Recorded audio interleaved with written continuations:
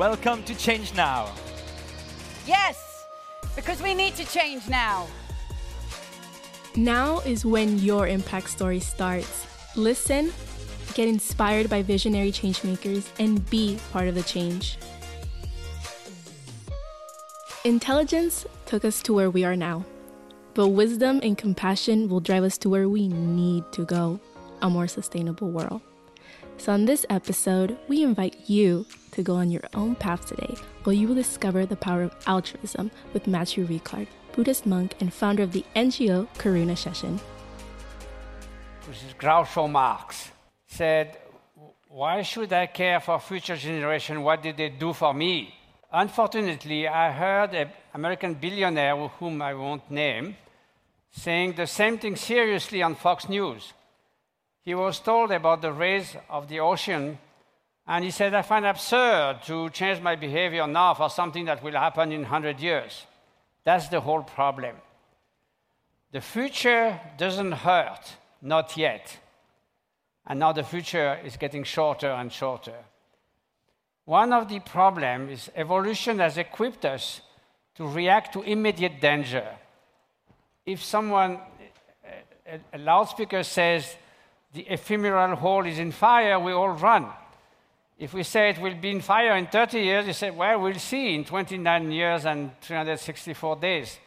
That's what President Bush, the father, told scientists already in the 1970s when they were coming with all what we know now about global warming. And he said in 50 years, it's going to be really a major problem. And he basically said, come back in 49 years. So that doesn't work. So if emotions can make us to move now, we also need some kind of discernment, wisdom, whatever, consideration for others in order to be aware of what our actions are going to, the effect they have on future generations. And, in the many discussions I had with John Rockstrom, which one of the founders of those, of the concept of the planetary boundaries, he said, yes, in the end, it is clear that the whole issue of the climate change and the environment crisis, which is a serious thing and for which we have a short time, it comes down to the polarity between altruism and selfishness. We won't be there, maybe some of you, now with transhumanism, will be there in 100 years. I won't. So it's only if we deeply care about future generations that we will do something. And some philosophers say, well, future generations don't have rights, because rights, you have to claim it as an individual, you have to be able to reciprocate. That's a very individualistic conception of human rights or rights of the living. In fact, there's a natural right, which is not to suffer. That's the first major right, unnecessarily. And so we are responsible for that. And otherwise, as Greta Thunberg said, we are just a treason for future generations. They will say, you knew, and yet you did nothing. So what I wanted to share today with you is the idea that having more consideration for others, altruism, is not just a nice utopia or a luxury that we can afford when everything goes well, but it is absolute. Not only is an absolute necessity, but it's the only concept that can reunite 3 time scales. The short term of a mother in Africa who needs to feed their kids in the next few days, the mid-term, how we can flourish in life and have a meaningful life, and the long term, which is now getting shorter and shorter and accelerating, which is the fate of future generations. So how can we go to a more altruistic world? Well, if you want to make a beautiful flower bed, every flower has to be fresh. You can't assume that if you put many withered flowers, it somehow is going to look nice. So it does start with us. And we should not be discouraged to be one, because in the end, cultural change comes when there's a tipping point, when there's an idea that is strong enough. It doesn't have to be the majority idea, but it has to be coherent, powerful, based on ethical reasons, and then there can be tipping change. That's how culture can evolve faster than genes. So we must start by personal change, but not just a personal change that is disconnected. It has to go to societal change as well. And that's the link that we need to provide so that after this tipping point, not only the ID change, but institution change, and all what we do can change. So what is having more consideration for others, or altruism? It is to want to bring happiness and the cause of happiness, or well-being, or flourishing, whatever you name it, that people have a sense of fulfillment, of accomplishment, that they feel their life is worth living, and they live it in condition that speaks to their heart and fulfills them. So compassion is basically an application or a particular instance of the general benevolence that can englobe all sentient beings. When people say, well, unconditional altruism, that's just completely idealistic. You can't care for 8 billion human beings.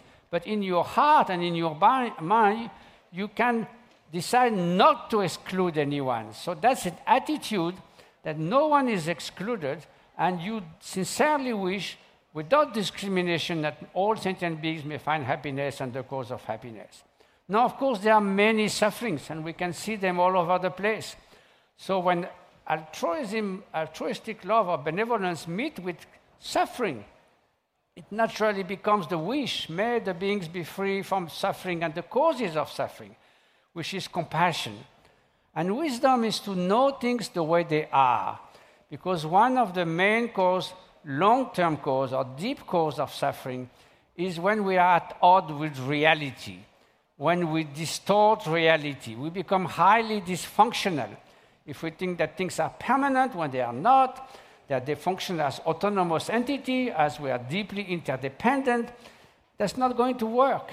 So we need that wisdom, which is a correct understanding of reality, whether it's about sentient beings or the whole nature of the way the world is.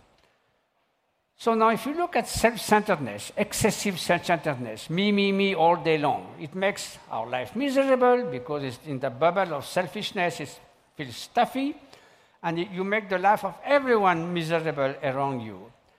So it is excessive self-cherishing, and naturally, then you will want to, by all means, to protect that self that you value so much and repel whatever seems to be a threat. So either the world arises as a threat or as an instrument for your selfish needs.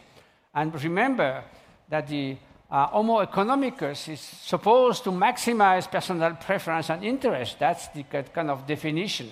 So that leads to very strong attraction and repulsion. So now we lost it. If you could bring it back, it would be great. Okay, good. So, and that leads to exacerbate as compulsive desire and hatred and so forth. So, in the end, it is suffering. So you see, suffering actually is rooted in that sort of ignorance and polarization on the self. So, while if you go to move from that to consideration for others, altruism, first of all, we know that the most rewarding sort of state of mind we can have is when we are spontaneously generous, without sort of strings attached or self-interest, an act of pure love, when we embrace a maximum of others in our heart. These are the most rewarding moments. So it's not the goal is just to make you feel good. It's simply that, obviously, this is the best way to accomplish the good of others, but it happens also as a bonus. That's also the best way to flourish yourself. So it's a win-win situation. On the other hand, selfishness is a lose-lose situation. Again, you make your life miserable and make everyone miserable. So understanding interdependence is crucial foundation for altruism and compassion. Because if we go deep within, you find out that nobody wakes up in the morning thinking, may I suffer the whole day and if possible my whole life.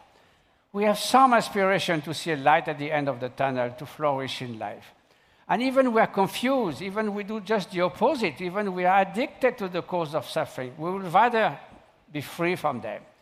So it doesn't take rocket science to transport yourself in other people's mind and say, yes, even they may be confused, but basically they would not want to suffer.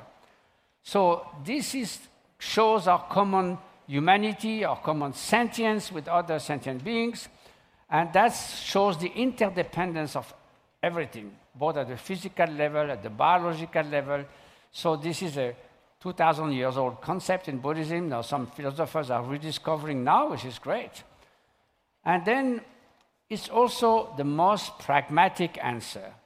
Because if you want to put around the table people who care of extreme poverty, who wants to relieve famines and suffering and conflicts now, together with policymakers, entrepreneurs, and social workers who try to improve in society the level of inequality and social justice and better policies and so forth over 10, 15, 20 years.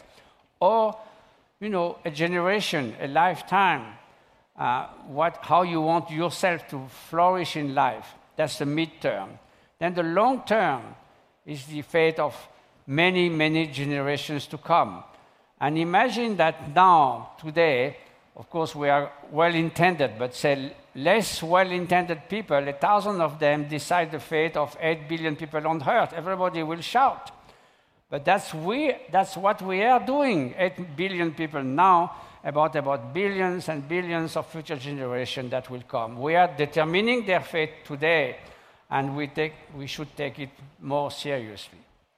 So, if we have more consideration for others, what will that do? In the short term, we'll have a caring economics, where economy is at the service of society and not the opposite.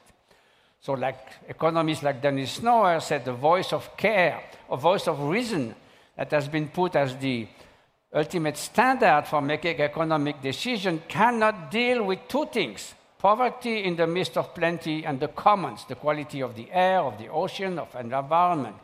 We need to step out of that and have the voice of care. So in the midterm, having more consideration for others will reduce social injustice, will take care of the quality of life so that every sentient being can flourish and fulfill their aspiration. And in the long term, of course, caring for future generations is the only way that we take the right decision.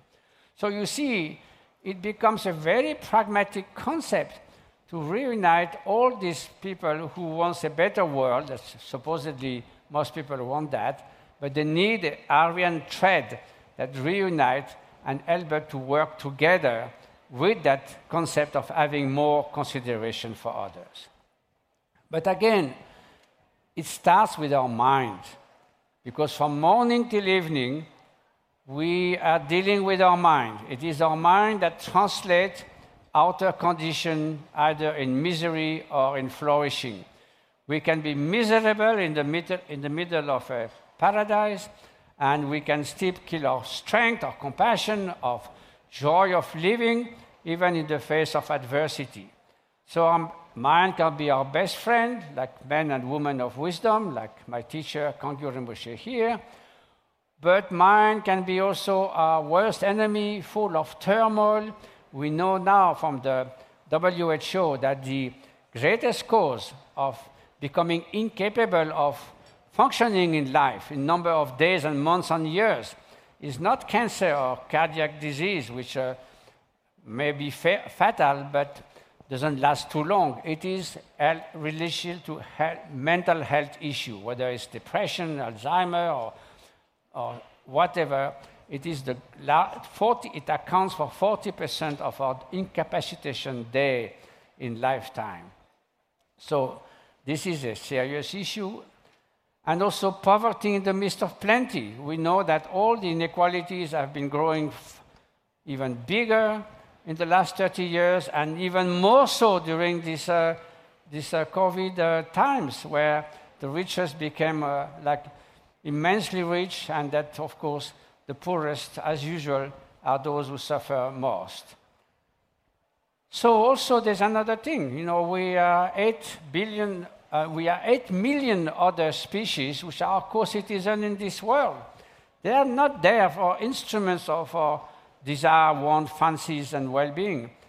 They are just our co-citizens. And yet, we say that we are everything, they are nothing. We can use them as we please. That's completely, we managed to abolish slavery, a lot of ethical and moral progress, but it's still a huge gap that we know many animals have consciousness.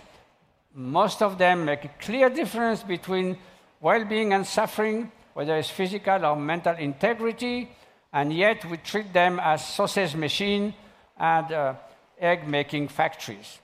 So this is an absolute discrepancy and a gap in our moral system that we must bridge in the same way that we abolished slavery that was very good, probably, for the British Empire and others.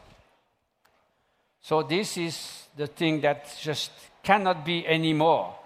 We need to treat them, this kind of beer, which you take the bile, may stay 15 years in this cage, and they're a puncture. There's so many of those things on the small scale and on the large scale, which just makes this cannot be anymore.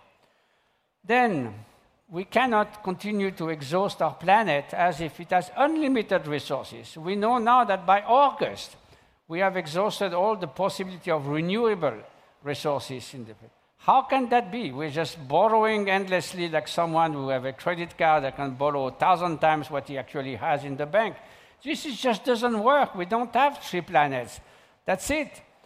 So, there was a president, I won't name him again, who said at some point, 5 years ago we were at the edge of the precipice, now we made a big step forward. That's what's going on these days. So the limit that you can see here at the edge of that waterfall, this is what John Rockstrom and his colleagues, Stephen and others, called the planetary boundaries. So in the 1900s, we were well within, that little circle in the center, the yellow dot. We were completely within the planetary boundaries that can allow the Holocene, which is a very stable climate period about 12,000 years ago, compared to what was before, where there was ups and downs in the climate. That means the population, human population, was only a few millions because the climate was changing too fast. For 12,000 years, it was exceptionally stable until we start messing it up. But still, it was okay. So all those factors are those, if we keep them within a certain value, we can continue to flourish humanity as in the Holocene we did until recently. Now, in the 1950s, we were getting near with some of the issues, and that's 5 years ago. Now they must have been updated. We went vastly over. So that's unsustainable, and that's, if we don't keep within those limits, then that's what we are going to suffer, and immensely. So yes, the human species is not going to disappear completely. But if it's 4 degrees, that means probably reduced to 1 billion. We say, well, that takes care of birth control. But at the cost of how much suffering, how much famines, how much conflict. They will not just die because they decide to be less on this planet. There will be terrible amount of suffering. So why? Well, some people have some hypotheses. Sigmund Freud said, very little good in humans. From what I know, most of them are rascals. So if you start like that, no hope. Well, and Ayn Rand, very famous in the US, unfortunately not too much here. I consider altruism as evil. Wow. Tell me. Now, is that true? Rascal? He looks quite sweet, huh? This one too. I think there's hope. So let's see something about very young children. So here you see a puppet is coming. That children is 12-month-old. You see the puppet opening the box, cannot open. So the other puppet is quite happy. So the other puppet comes, and it helps. Okay, good. Now second scenario. Again trying. The kid is watching. No, cannot work. Second puppet comes, bam. Bad one.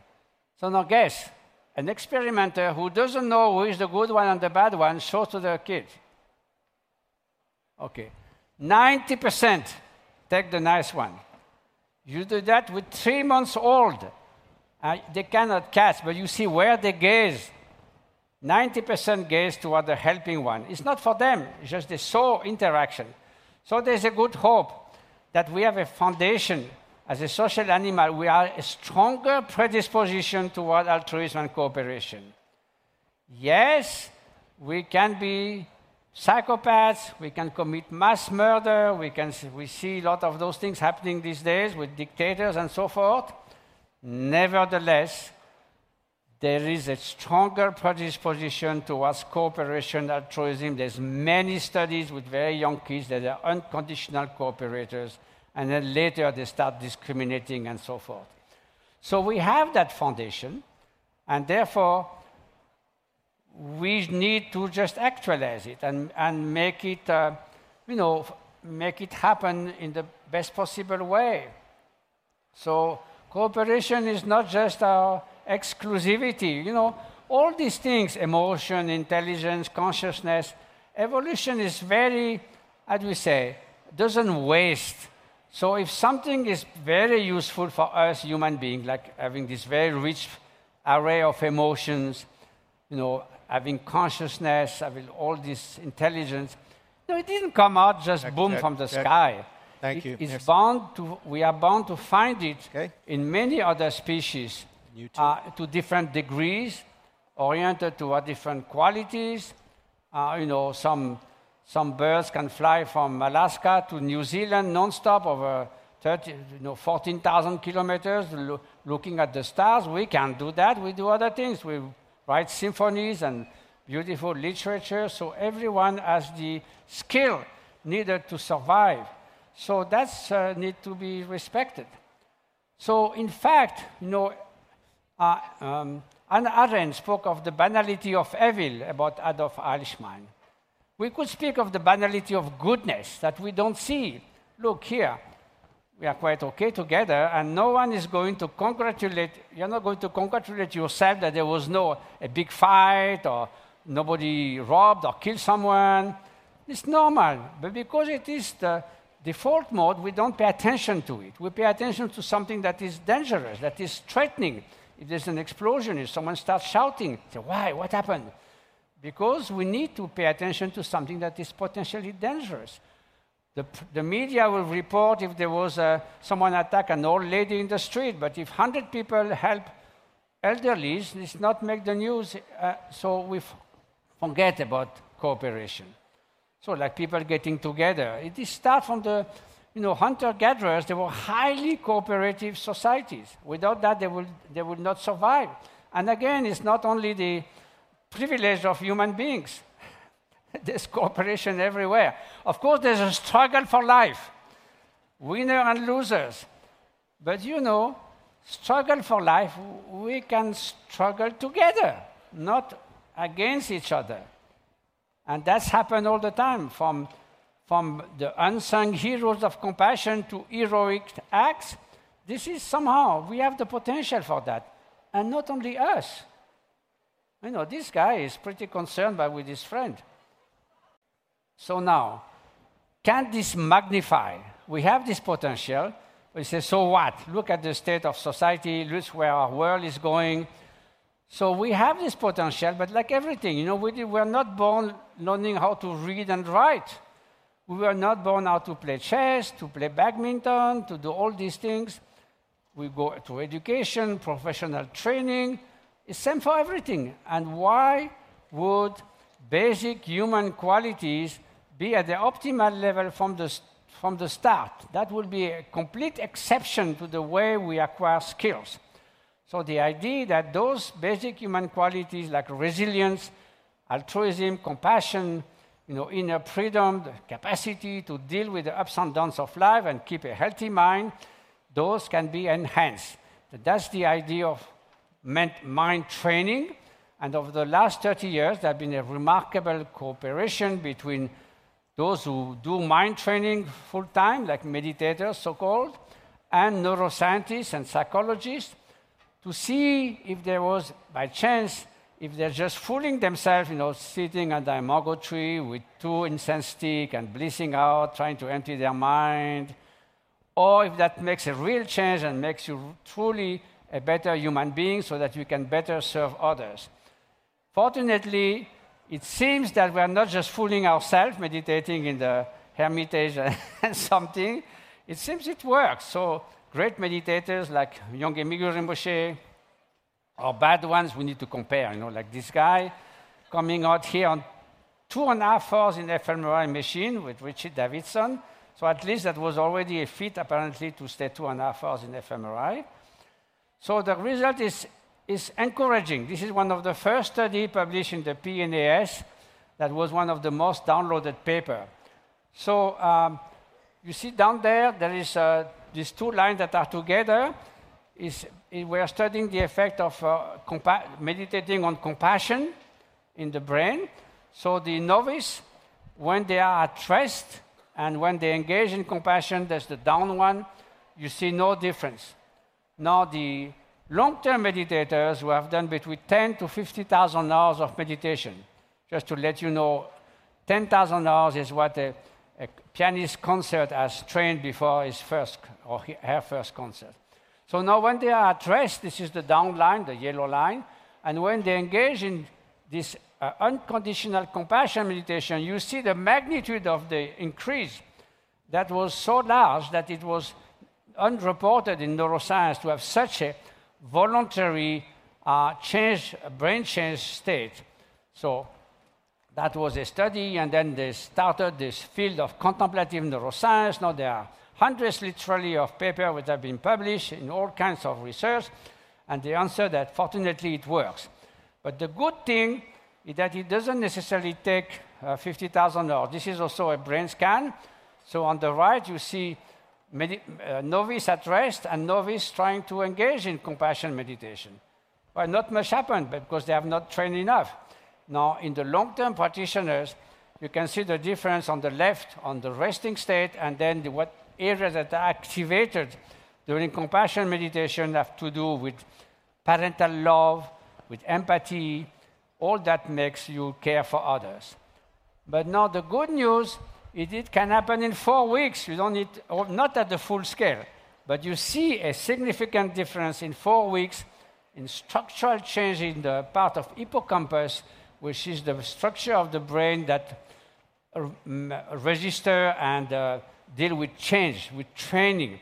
And you can see clearly that 4 weeks of mindfulness meditation to MBSR techniques compared to a control group who has done something else makes already a structural difference in the brain. So that's encouraging. That means we can change. Now, there's another factor that is much spoken about these days, which is empathy. Empathy is 2 kinds, resonating with others on the emotional level, or cognitive empathy, which is to put oneself in others' shoes. The problem with empathy left on its own is you fall into empathic distress, burnout. So the research which I participated with Tanya Singer at Leipzig shows that compassion, in fact, is a very warm-hearted, courageous feeling that is directed to others, and it is the remedy, the antidote to burnout, because excessive empathy is directed toward yourself, and the more you resonate with suffering, the more you start feeling as a burden. So that is shows in the brain. I cannot show it too much, but Tanya Singer showed that there are different areas of the brain. So empathy and compassion is different. So we got a letter from a guy in America saying, "You are ruining my career. I'm the chief empathy officer in a company. How you dare to say it's different?" I say, well, if it was not different, if only a matter of words, doesn't matter, but it is different, so you just rename yourself Chief Compassion Officer. So now, fortunately, as I mentioned, this is faster than genes. That's the work of the evolution of Boyd and Richardson that shows that to make an altruistic gene, it may take 50,000 years. We don't have the time. But cultural change can change over a generation. So we can have a more altruistic society if we change, if you change, if your children change. And then we need caring mindfulness. Mindfulness is great, but you need to embed it with the absolute notion of compassion and care, and then you get two for the price of one anyway. And then education is so important. Again, it's just, as Aristophanes said, it's not just filling a vase, it's lighting a flame. And that's what we are doing here with Change Now. So thank you so much. And sustainable harmony, I invented that concept. Sustainable development is a bit suspicious because development, always we think it's like more and more of something quantitative. Harmony is a qualitative change. You can do better with less, and the best mantra for that is I did nothing, and you say that 10 times, you feel so good. So simplify, simplify, simplify. That was the word of David Henry Thoreau. Simplify your thought, simplify your speech, not useless blah blah like I do. Simplify your action and do better with less. So that leads to sustainable harmony. In the long term, it's being harmony with the environment. In the short term, it's more social justice. So that's a sentence from John Rockstrom. Holocene is our Eden. We need to preserve that because we could continue to flourish for 50,000 years if we were not messing it up. Caring economics. That means having those three, like Bhutan has this three index of wealth, normal wealth, environmental wealth, and social wealth. Tobacco is forbidden in Bhutan. Why? Because, of course, it makes the GDP grow if you sell tobacco, then it makes the GDP grow if you go send people to hospital with cancer, and then you have to bury them, again, the GDP grows. But it's an empowerment from the perspective of social wealth. So environmental wealth, Bhutan has 10 times the GDP in standing forest. 60% of the territory has to be untouched. It's in the constitution. So that's environmental wealth. So those three needs to be balanced, the three indexes, not like that now where we have economy, which is at the top of everything. And then one of the secrets is spending money on others.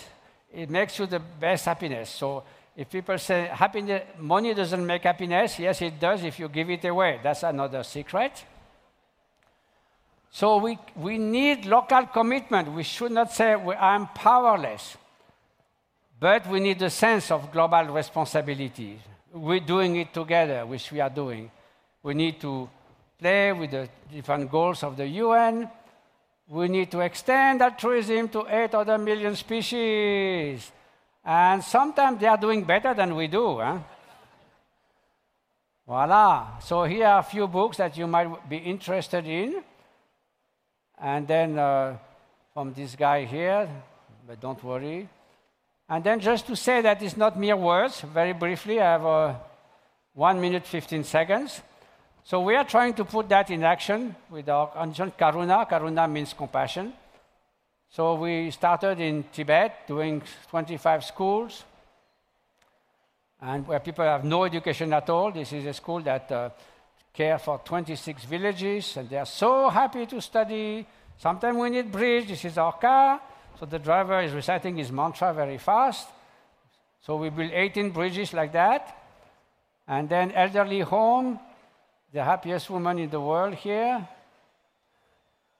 And then we acted earthquake areas in Tibet and built the earthquake school, earthquake-resistant school at 3,700 meters of altitude.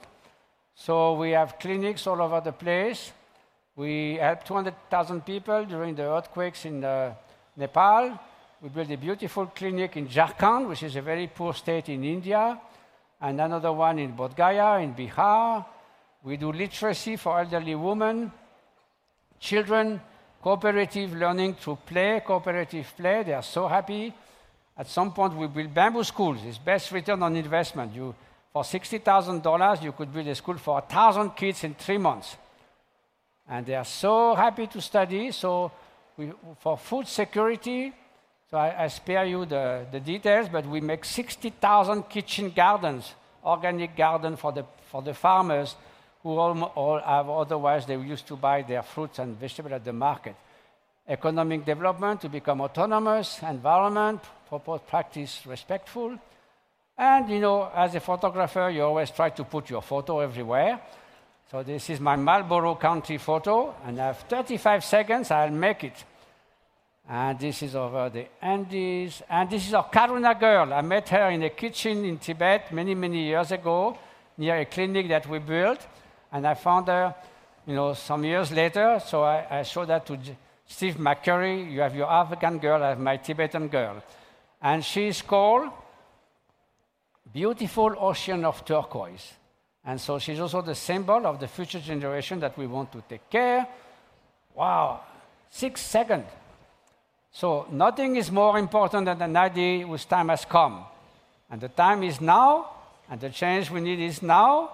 And the idea is more consideration for others. Thank you so much.